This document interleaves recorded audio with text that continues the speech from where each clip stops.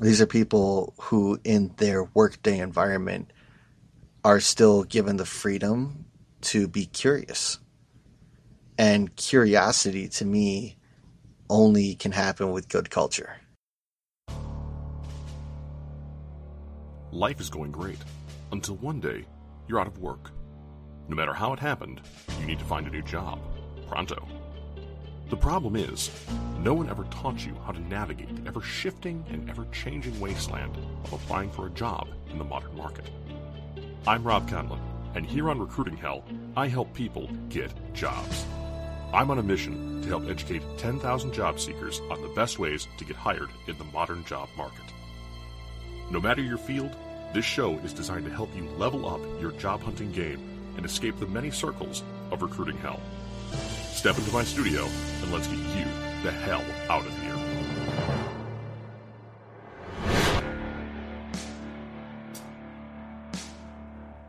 This episode of Recruiting Hell is generously supported by our friends at CoinList, one of the fastest growing companies in the cryptocurrency space. CoinList is hiring. Visit www.coinlist.co/jobs to apply. Tell them Rob sent you. Hello again, folks. It's Rob here at Recruiting Hell, and thanks for joining us for another episode. Today we have part 2 of our conversation with my good friend Chris Zahn about company culture and how to find a good one, and maybe avoid some of the ones that aren't so good as well. We'll jump right back into it. Here we go. Right, and you're being honest with yourself, you're being honest with them, and I think, listeners, if you want to learn how to be that honest with yourself, walking into an environment like that and realizing that it doesn't fit you, you're going to know. If something is really amiss, and again, you should be possibly, a little bit more flexible, would you say, Chris, in the first 30 Agreed. days? Yeah. But if it's really feeling sour by the time, like you said, day 7 rolled around, if it really feels like that mismatch, it's going to be a big move, I think, for some folks. But if you're a job seeker and you go to the person who hired you and say, you know what, there's an issue here, and I want to make sure that this is still a fit because it's not feeling like one, I think you're going to have a lot of respect from them, number one. And number two, you're also probably going to have a better time finding a new position because you might even be able to take a reference or something from that. Mm-hmm. And I think that's a great point you just made as far as going back to the person who hired you too. I did that in this instance where the manager I told, hey, this isn't working, this is a mismatch. It was the same person who hired me, luckily. I would never encourage someone to walk out or quit on a job without talking to the person who hired you. I believe it's fair to do so because that person who hired you is going to have to explain why you're not there. And they're going to have to explain why they chose wrong on you, which they did clearly because you're not there. So you owe it to them to leave, but to also to say this is why it's not working out. And hey, maybe it's fixable. Maybe you are in the wrong role. Guess who would know what the right role for you is? The person who hired you. That's totally fair. And, speaking of hiring and things like that, interviewing is a big part of culture too. And various organizations have, I guess, different ways of doing it. I remember how we used to do it when you and I worked together. It was usually, 3-on-1? I think was a really interesting thing. I waffle on this a little bit. Was that good work culture that we were displaying to people? I don't know. What do you think? I loved it. And I think we were talking about red flags earlier. I think a big red flag is if I'm interviewing at a company and there's no one in the room who does my job. If the only people doing the interview are HR people, and I'm not knocking on HR people. I love you guys for the Sherrys of the world out there listening to this. Right I on. love you. I mean this, okay? But I want to talk about the job with somebody who does the job.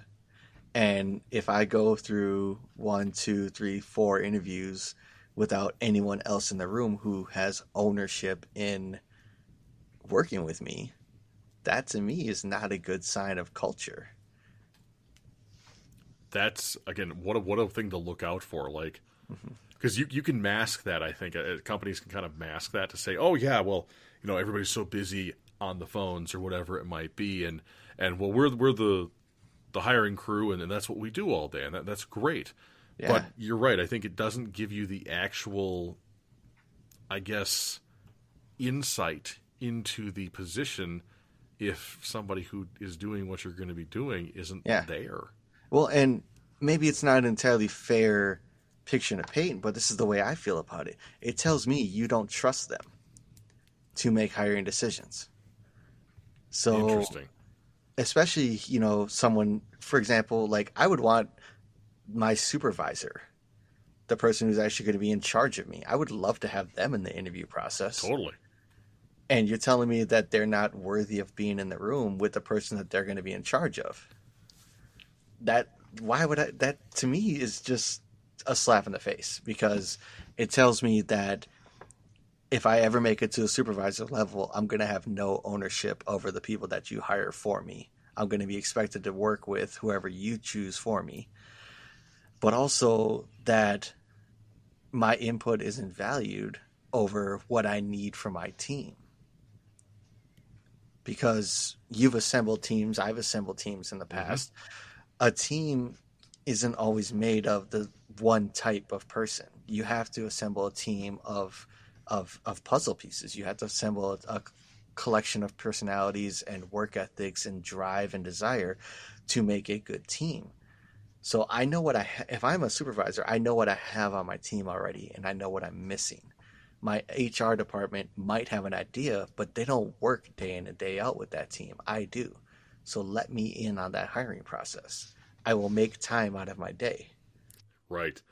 And so I guess that is totally something you can see Mm-hmm. in a hiring process. Like, this person is here from the role that you are wanting to be a part of, or the department that you're wanting to be a part of, and they're here as kind of the representative from that. And I think that's a really good sign of perhaps something in the plus column for culture, I would think. Agreed. Correct? Agreed. What are some other plus column things, Chris?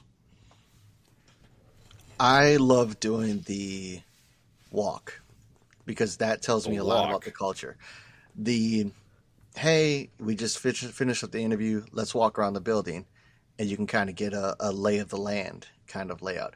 Because that to me tells me two things. Number one, I probably crushed the interview, and they want me to actually walk around and like shake hands with people, and that's a good sign, A plus right there. Woohoo! But it also gives me a great indicator, probably the best indicator I've gotten at that point in the interview process, of what the culture of the company is. Because if you can walk into a room and read the body language of the people in that room, you're going to know what the culture is like way, way better than at any point in the interview process. Watch how people react when their boss walks in. Or when you're looking through the window before the door opens, if you can see what the vibe of the room is like. If people look relaxed and having fun, and then all of a sudden everybody, acts like the principal walked in, Yeah, yeah. and they're in trouble, then, ooh, something's not right here, These are things that I love taking that walk with the people who are interviewing for me, because it's extremely informative to me. I love picking up on those cues. And I encourage people to do that if you have the chance. If you ever finish an interview and they say, hey, can I give you a tour? Say yes. I don't care what you have next on your schedule. Say yes. You will learn a lot about that job. That is a money piece of advice, good sir. And again, and making sure that everybody here, if you're looking for that job and they offer the tour, take the tour. Mm-hmm. Because not only, you're right, does it let you see the culture, but it also builds a stronger bond between you, the interviewer, any managers that you encounter, things like that. And we've talked about in episodes past, you're there to convince them that you're one of them. Mm-hmm. Right? Yeah. And anytime I've made it to the tour process of an interview, I start walking around like it's just a matter of time before I'm working with these people, right? Like, hey, good to meet you. I'm Chris. I'll be working right over there in the corner. You know, it makes me feel like I belong there already. Yeah, definitely can. That's for sure. So what other signals in an interview are really good work culture in your mind, Chris? I think that an ability to ask genuine questions in an interview that make me feel like even if I don't get the job, they still want to know what kind of person I am is a great indicator of culture, because it means that these are people who in their workday environment are still given the freedom to be curious. And curiosity to me only can happen with good culture. If and I'm sure you've been through this. I'm sure many of your listeners have been through. We've all been through an interview process where it feels like the person was just mailing it in. Oh yeah. That either they just hire everybody, but the interview is just kind of a formality, but they're just so desperate for people that if you apply, you're hired. They just drag you through the interview process anyways. Or they are unhappy in their job or their role and they're just mailing it in. And it stinks and it's unfair for everyone involved. And it isn't necessarily a good indicator that the culture of the company is very good. But I am a firm believer that if you have people who come across as genuine and curious about you and ask revealing questions that are designed to figure out what kind of person you actually are, that they're healthy and a healthy environment has been given to them. And that to me is a place I would want to work in. Wow. And I think you're right. The phoning it in when it is on the surface really almost a no-brainer. It's like, oh yeah, that guy hates his job over there. There might not be a good culture here. But when you think about the depth that you just went into it with this is how the thought process behind it, how they're thinking, how they are allowed to act and learn and grow and things like that. I think that reveals a lot more about a culture initially, and whether it's good or bad, than is maybe on the face value there. Man, that's again an excellent conclusion there. So I want to put the shoe on the other foot here a little bit. Okay. So if you're sitting in an interview, what are some things that look or sound like good culture, but really aren't? And this is just a personal pet peeve of mine, so don't take it any way. If you promise me that we do pizza parties, or we have a weekly lunch, or anything that I feel like is a ploy to bribe me with like food or, trinkets, instead of telling me why the work itself is actually good. I'm not coming to your company for a meal. It's great that some companies provide like weekly lunch for their employees. That's a tremendous asset. It is not a benefit. It goes back to what I was saying before about benefits. Some things are just designed to be a thing that a company provides for their employees. A weekly lunch is not one of them, right? Like it's not next to the 401k, but it's also not a reason that's going to win me over. If I have two companies that are competing for my services and they're both equal across the board, I'm not going to say, well, company A offers lunch and company B makes me bring my own. That's not going to be in my decision making at all. And I think that along that same theme, if you're offering something that you think is a tremendous benefit that only your company offers, and that's going to be the icing on the cake that convinces me to come work for you over your competitor, maybe it's not as good as you think it is.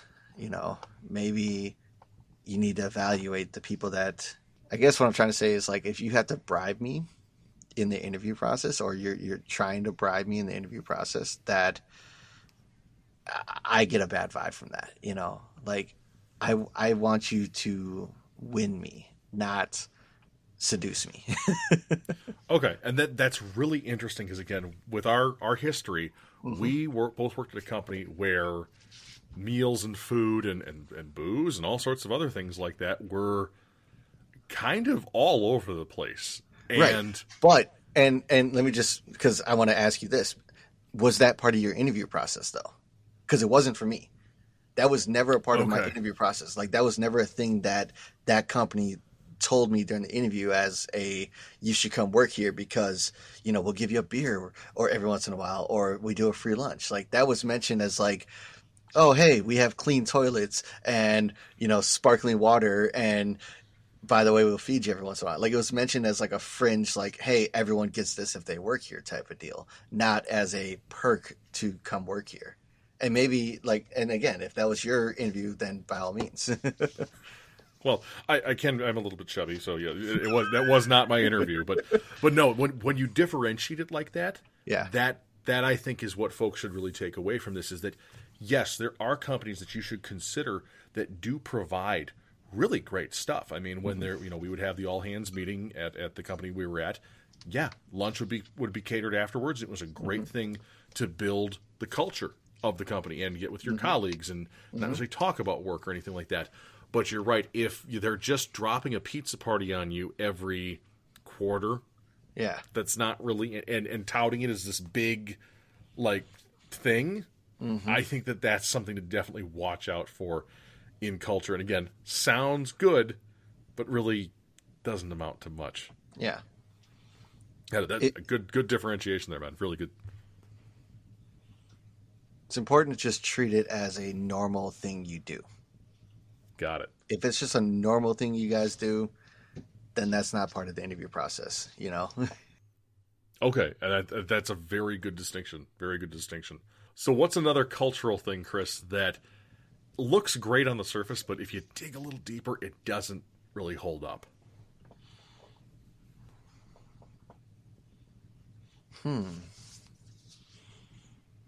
That's a great question. And the first thing that comes to mind is like, we encourage our employees to grow, right? Like we Okay. encourage professional development. I was looking at a job posting earlier before we started this interview, and one of them was like, we believe in supporting our employees like professional growth. And it was left as like this open-ended thing. It's like, that's awesome. Tell me how you actually grow your employees though.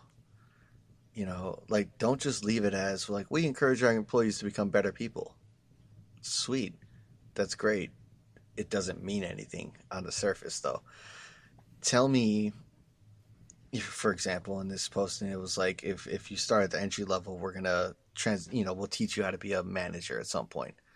Awesome. So tell me there's a program in place. If you get started here, you can do the Chris Zahn, fast track to promotion LLC, whatever Sure. pathway, like tell me what the actual plan is instead of just give me a buzzword of, hey, if you do good, you might have good things happen to you, which is really what it basically boiled down to. And that to me is, again, just more fluff. Everyone has fluff on their websites. Everyone has fluff on their job postings. You're not unique for offering, some of the certain things. What I would encourage more employers to do is recruit themselves. And by that, I mean, evaluate. If I'm looking for one Rob Conlon, there's only one out there. If I'm looking for him, look at what my competition is trying to offer him and find out what makes me different than what they offer. If we're all offering the same thing, if we're all offering Rob a 401k and health and dental and free lunch and maybe a company car, like if we're all offering that same stuff, then what's going to make him choose me? And then go from there. Got it. Again, just great. Again, one of those things that is, you say hollow fluff, and I think hollow promises are possibly the way to really describe this. Is when a company says to you, "Hey, you can be a manager," but it's a shell. It's this.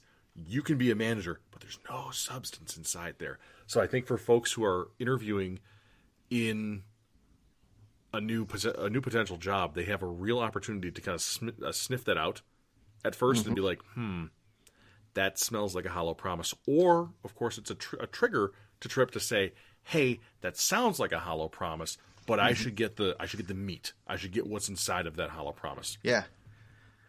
And that goes back to when I was talking earlier about, like, for example, having my supervisor in the room. If I'm starting Hmm. entry level and I have my supervisor in the room, one of my favorite questions to ask during the interview process is, how did you get here? Right? Like, I've asked that. Like, how did you get to your It's a good level question. as a supervisor or manager? Where did you start? And what was your pathway to get there? I understand it's not going to be the same pathway for all of us, but tell me your process. And that will tell me a lot. It's a tremendously useful asset to have someone in there who can say, here's how you get to my seat. Nice. Yeah. And then what a concrete pathway for you. You can Mm-hmm. probably repeat it, which is great. Mm-hmm. All right. This next question I've been waiting to ask. I actually pulled this from higher Mm-hmm. because I wanted to ask a little bit later.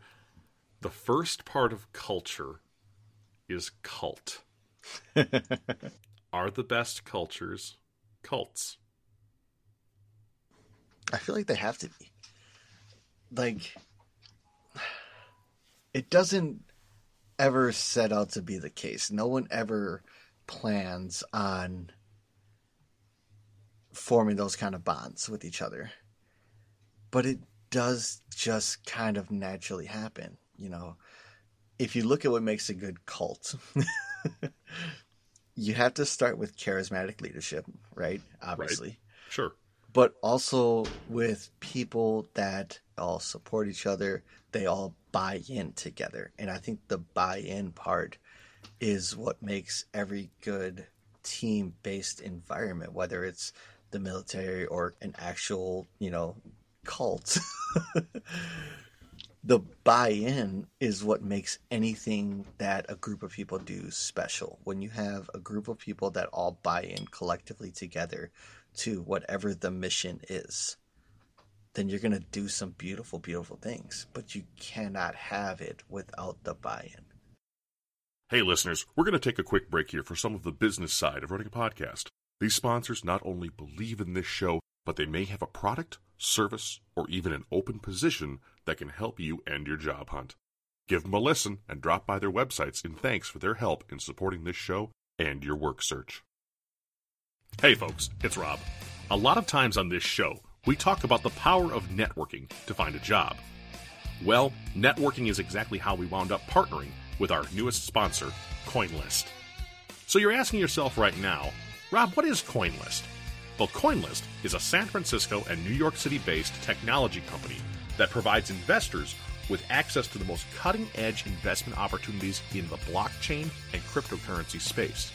On CoinList, investors can access the best new crypto tokens before they list on other crypto exchanges, and it pays to be early in crypto. Now, right now, they have two special offers for listeners of Recruiting Hell. The first, as a Recruiting Hell listener, you'll earn $10 of Bitcoin when you create an account and trade at least $100 worth of assets on the CoinList trading platform. That's right, you heard me, free Bitcoin. Just visit www.coinlist.co/recruitinghell to get started. The second is something that could end your time in recruiting hell altogether. CoinList is hiring. You heard me right. CoinList could be your next great opportunity for work. Excited about cryptocurrency? Got a passion for technology? Find CoinList's open positions today at coinlist.co/jobs. That's coinlist.co/jobs. And when you do, be sure to tell them Rob sent you. We're back. A big thank you to our sponsors for their offerings as well as you for considering them. On with the show.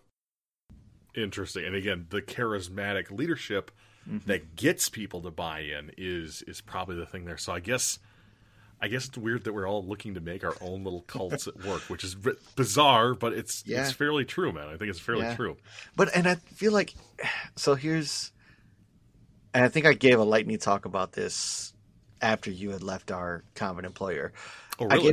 I gave a talk about this one day, and I was like, we are not a cult, okay? It just so happens to be that the most easily accessible word for a group of people that all buy into a collective mission, one of those is cult. I believe we're using the wrong word to describe the same thing. If we called it, synergy, which is way too buzzwordy, right? Right, of But course. like, it's really what we're looking for. We're looking for buy-in. We're looking for teamwork. We're looking for gung ho, some stick to itiveness together, camaraderie, whatever you want to call it. That's what we're looking for. It just so happens to be that the most common examples we can point to of what it looks like to have a couple hundred people buy into this one thing at the same time are a cult, because we don't elevate companies' culture to pop star status. When we talk about like an Amazon, for example, we talk about how great of a company they are and how rich Jeff Bezos is and how hugely, massive their operation centers are and how many employees they have, right? We don't ever talk about their culture and how they got their culture, how they got so big by getting so many people to buy in. I'm pretty sure Amazon is a cult the same way some of these other companies are, right? Don't sue me, Bezos. But if you think about it, like, this is a company that started off very small. Right, yeah. And they're now massively, massively huge as a company. You don't get that way without getting people to buy in. So no one's ever going to accuse that company of being a cult, but the tendencies are the same. You got people to buy in. Interesting. We'll have to have a little further conversation about that. The point I'm trying to make is it's the right word, but the wrong word. Fair enough. It's the I'll word give because you that. it is accurate, but it has so much negative connotation. The problem is I can't think of a better word. Right, and maybe that's what one of the things we've developed. Listeners, if you have a better word for culture or cult, drop it to the recruiting hell podcast at gmail.com. Please do. Please do. I'd love to hear what they are. Yeah. I know many words, and somebody's probably going to drop it in there. We're both going to go, yep, that's the one I was looking for. Yep. Good deal. All right. So I have one last question before I turn the tables on you again, as you know. Okay. Chris, what are some questions that we can ask our interviewer that are not only great during an interview, but in that section afterwards, that what are your questions kind of thing that pertain to specifically culture? What are some things that folks can ask in their interviews? Don't be afraid to ask what your future looks like. I feel like, especially if you're starting like at an entry level or maybe a mid-level position, the temptation is to ask questions centered around, your immediate success in the job. What gets me through my first 90 days, or, what are you looking for to hire me, so on and so forth. A common question I ask is, what more do you want to learn from me today while I'm here?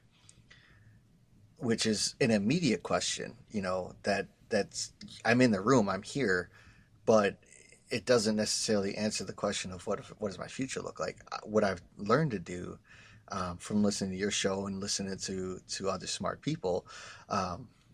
So yes, you're a smart person. I was going to say, you're very kind for lumping me in there. Yeah. Is ask, what does success look for me 3 years later in this company? Am I still in the same role doing the same exact job? Because if you think that's success for me, maybe we have different definitions of success. So don't be afraid to ask about your future, because you're already cementing yourself that I will take this job, but I want to know what's next for me here. Another good question that I always like to ask, especially if I have someone like a supervisor from my same team in the room, is the how did you get to your level position? And how do you grow your people is a favorite question of mine. And it's usually the one that stumps people because they haven't thought through it. Because it requires a deeper answer, and it has to. Because by that point in the interview, they've already given their elevator pitch. You've already given your elevator pitch. Like, we've already eliminated all the fluff and the buzzwords, right? Like, we've already exhausted all those resources. So by that point, I'm forcing you to think. How do you grow your people is a tremendous question. And as a interviewer, it's something you should be prepared to honestly answer. And if you don't have an honest answer for this is how we grow our people, you're doing it wrong. Maybe you should focus on how you can. Gotcha. And that's probably the most culturally revealing question Mm-hmm. for somebody who's in an interview to say, how do you grow your people here? And the interviewer has to really almost lay that out for you. Mm-hmm. And I think that how they lay that out is a great way to see a little bit under the hood of what the culture is at that Mm-hmm. organization. That's awesome, dude. Exactly. That is great. Do you have one more for me? Oh, God. The problem is I don't ever plan these things, right? They just come to my mind. No, I kid. Another question I ask is when we meet in 90 days to discuss that you hired me and you ask me how my first 90 days, what do you what do you hope I say? Because I'm putting the onus on them and I'm making them tell me what their definition of my successful 90 days looks like, right? I can tell you what I hope my first 90 days looks like. What I'd rather hear is what you think, because that to me tells me you have a clear idea of what you're visualizing for success in this job. And this is the expectations that are really being set for me. Got it. And again, those can be kind of cultural expectations too. I expect that you, Mm-hmm. integrate well with the team. I expect that you have participated Mm-hmm. in events and things like that that are Mm-hmm. maybe not after hours, but like company sponsored. I think that that's another thing that's oftentimes overlooked is what does the Mm-hmm. company do in the community that contributes to its culture as well, which is great. Absolutely. Good deal. All righty, my friend. I'm stepping back from my questions right now, and normally Okay. I ask what is the one thing that I didn't ask you, but I think this has to be deeper than just the one thing. I want to open it up to you to just talk about what culture means when folks are seeking a job, either if it's in an interview or if it's in the application process, and go. It goes back to what I said at the beginning of the interview. We're all looking for a place to call home. And I think that's just as human beings something that we're naturally inclined. I have always struggled with job hunting because for me, my job search usually goes one of two ways. Either I just need money and I will take the first thing that gives me a paycheck, or I can actually have the luxury of picking a place that's the right fit for me. And the difference between those two kind of job hunts is stark. It just truly is. I think that ultimately, if you have someone in front of you with a resume that has a lot of, it appears they've bounced back and forth between a lot of jobs. And I know companies will look at that and say, well, this person has a hard time settling down, or they've bounced around to a lot of different companies. Like maybe they're the problem. And the problem could be completely different. Maybe they just haven't found the right fit yet, and maybe you are the right fit. I would encourage people to own the fact that they are seeking that right fit. And that, yes, I've worked 5 different jobs this last year for a couple months at a time. Sure, that's on my resume. I understand that it can be viewed as a negative, but for me, it also is an indicator of strength and positivity, that I know the environment that I will thrive in, and I'm hoping you're it, and I will keep hoping until I find it. That is profound, good sir. That it is profound, because so many people dread the gap on the resume. Everybody's got a gap because of COVID, folks. Everybody. Mm-hmm. It doesn't mean anything anymore. But the other thing too is that job hopping thing Mm-hmm. isn't necessarily always a negative. I really like that, Chris. I really think that the way you frame it as a job seeker is likely very influential with any job offerer out there, and rather than being like, well, that job sucked. No, I knew that wasn't a fit for me. It was not my passion. It was not what I needed to do to feel fulfilled. You know, and that's well, and that's the hard part. You have to be very, very honest with the people who are interviewing you. You have to be emotionally intelligent, and you have to be able to eloquently explain why this wasn't the right fit for you and why you're hoping that their company is. You can't just have a gap on your resume or job hopping on your resume without a winning description of why that happened. I feel like I've bombed that in interviews in the past where I wasn't prepared to explain why I had a 2-year gap on my resume.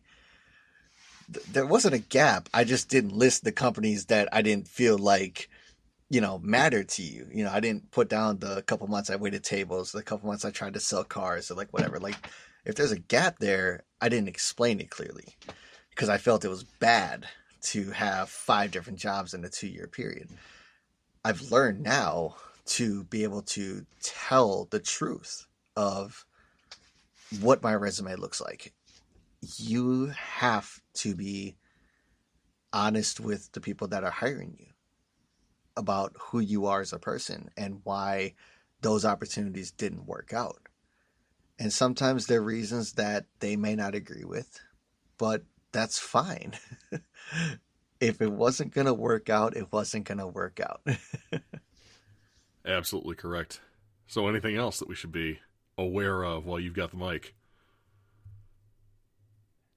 Just be aware of yourself and how incredibly powerful you are as a person. It's easy to get sucked into, especially when you're interviewing for a larger corporation, that you're interviewing to be just a cog in the machine, to just be a small piece of the puzzle. Remember that they need you. If they didn't need you, you wouldn't be sitting in the room. So it doesn't matter how big the corporation is, you are needed in some aspect. So don't ever think otherwise during that interview process. And that will give you the freedom to talk honestly about why you want to be there as well. Man, does that dovetail nicely into the mission of this show, that people are worth more than their work. Holy crap. That was outstanding. It's almost like me and you have talked about this for years. Yeah, it kind of is. And we kind of see the world the same way. I think we do. Good deal, my friend. Well, I'm going to wrap her up here a little bit. And the final 3 questions I'm asking everybody this season are potentially one-word answers. And if you want them to be a one-word answer, that's great. If you want to talk a little bit more in depth, go for it. So the first one I have for you is, Chris, what is the number one thing you think is wrong with the way that the modern job search works? It's outdated. I feel like it's too formulaic, and we all force each other to jump through the same hoops because the process itself is built around fax machines and newsletters still. The resume process, the interview process, none of this should take this long. Interesting. Definitely the first time we've heard that one on this so far, which is good. All right, number 2. What's one thing that you've seen with the modern job hunt everyone doesn't do that they should? Social media. It's such a big audience that if you're not looking for employees on your actual company Facebook page, then you're missing an opportunity. Because people that want to work for you aren't just on Indeed or Monster or any of the other job hunting websites out there. They're on Facebook too. And yeah, they might follow your company page because they like your work, and then all of a sudden, boom, you're hiring. Especially if you're like a smaller company, like for example, there's like a window tint company out in West Bend. I like their Facebook page. They do good work. If they post a job, hey, we're looking for so-and-so, guess what? That organically comes up on my feed. Now I know about a job opportunity that I wouldn't have found on Indeed. Right. It's that It's that shadow job market almost that we sometimes talk about on this show. And I have a feeling that that window tinting company, West Bend, might have something to do with shadows too, doesn't it? It sure does, It sure does. I just drove by there yesterday. That's kind of funny. But no, it's actually really interesting because we say to do social media, we say to do LinkedIn, we say to do things like that, but nobody ever really gets into the organic part of it, Chris. And I think that that's a really great way that you're taking folks to say, look, if you think a company is pretty cool, drop them a follow, interact on their page a little bit. It might be to your benefit. Yeah.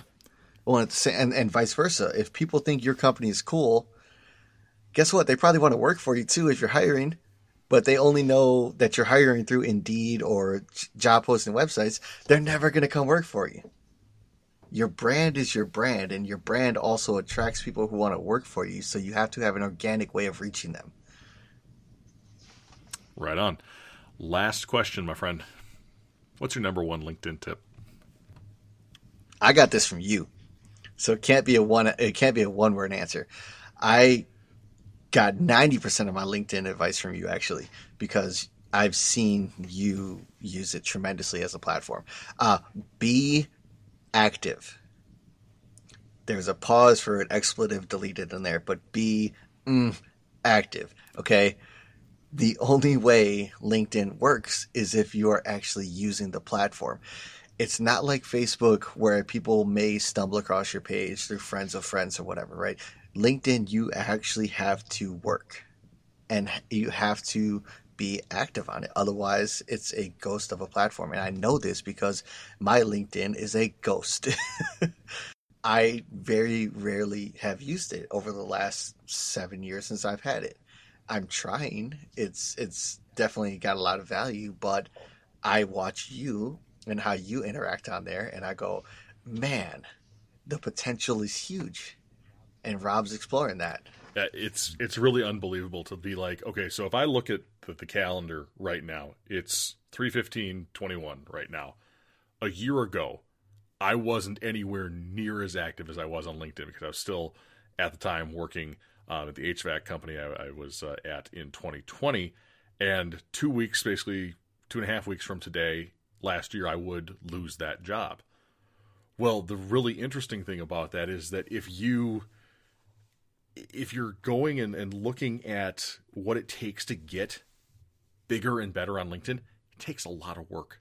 And you're absolutely right, Chris, is that you have to feed that fire. You have to feed the engine of LinkedIn because it's not like Facebook where you're just doom scrolling your feed all day long. The feed, you create your feed almost on LinkedIn. Even though it sort of does some of it, it'll just feed you whatever. But if you want to see things that are more relevant to you, you have to curate and interact with it. Agreed. I couldn't agree with you more. And I'm blessed that I've been able to see your growth on there. And truly, I sit there some days and I just take notes like, man, Rob is right. Yeah, but it takes a long time too. And, I don't know when you started in particular with, trying to feed that engine a little bit more.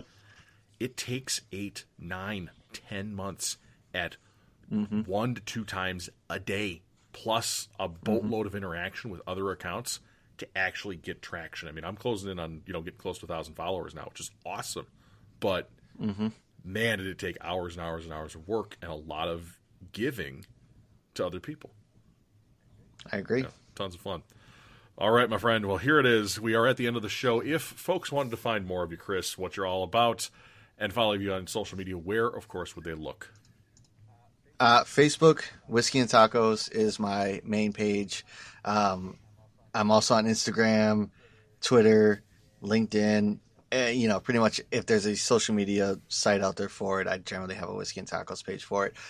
Best way to find me is through Facebook, Whiskey and Tacos, or if you want to be specific, facebook.com/Whiskey Tacos. And then we can go from there. I have a beautiful website that I designed myself over, course of a couple of glasses of whiskey. So I'm always open to improvements, but by all means, for me, it's still very much the passion project that I am still finding my niche for, but I've been blessed with a very patient audience that's willing to wait me out until I figure out how to get this ball rolling, the way I feel like it should. I would encourage anyone that if you're a fan of Rob, by all means, you should be a fan of me, because Rob's a fan of me. I completely agree. I am. And I am a giant fan of him.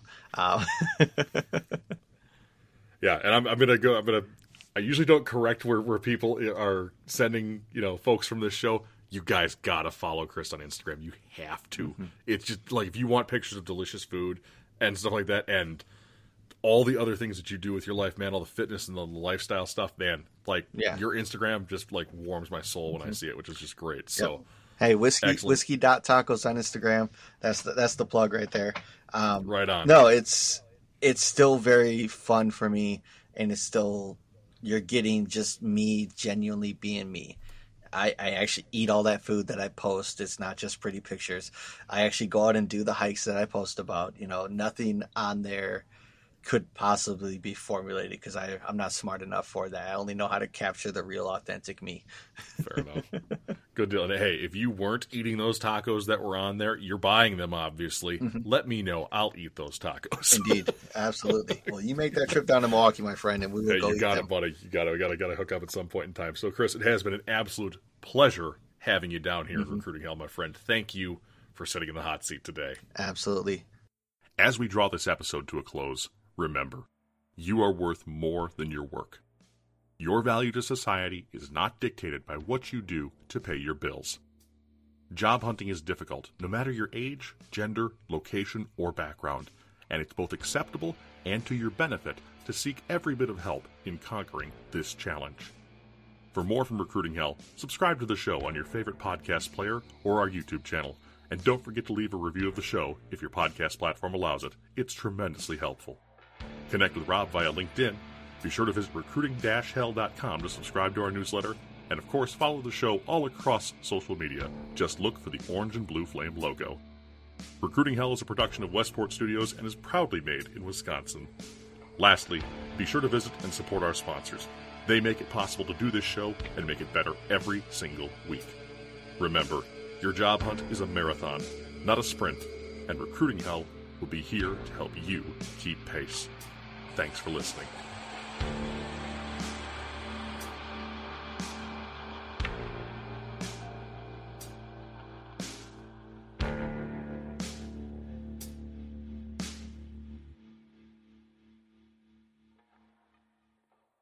Hey folks, it's Rob. Are you looking for a new opportunity in an up-and-coming industry that can help you get out of recruiting hell? CoinList, one of the fastest growing companies in the cryptocurrency space, is hiring. That's right, they not only support this show because they believe in it, but they believe that there's great talent to be found in this audience. Generous comp, great flexibility, incredible benefits, a strong culture, and a powerhouse team. Sound like a fit for you? Head to www.coinlist.co/jobs and apply today. That's www.coinlist.co/jobs. And be sure to let them know that you found them here on Recruiting Hell.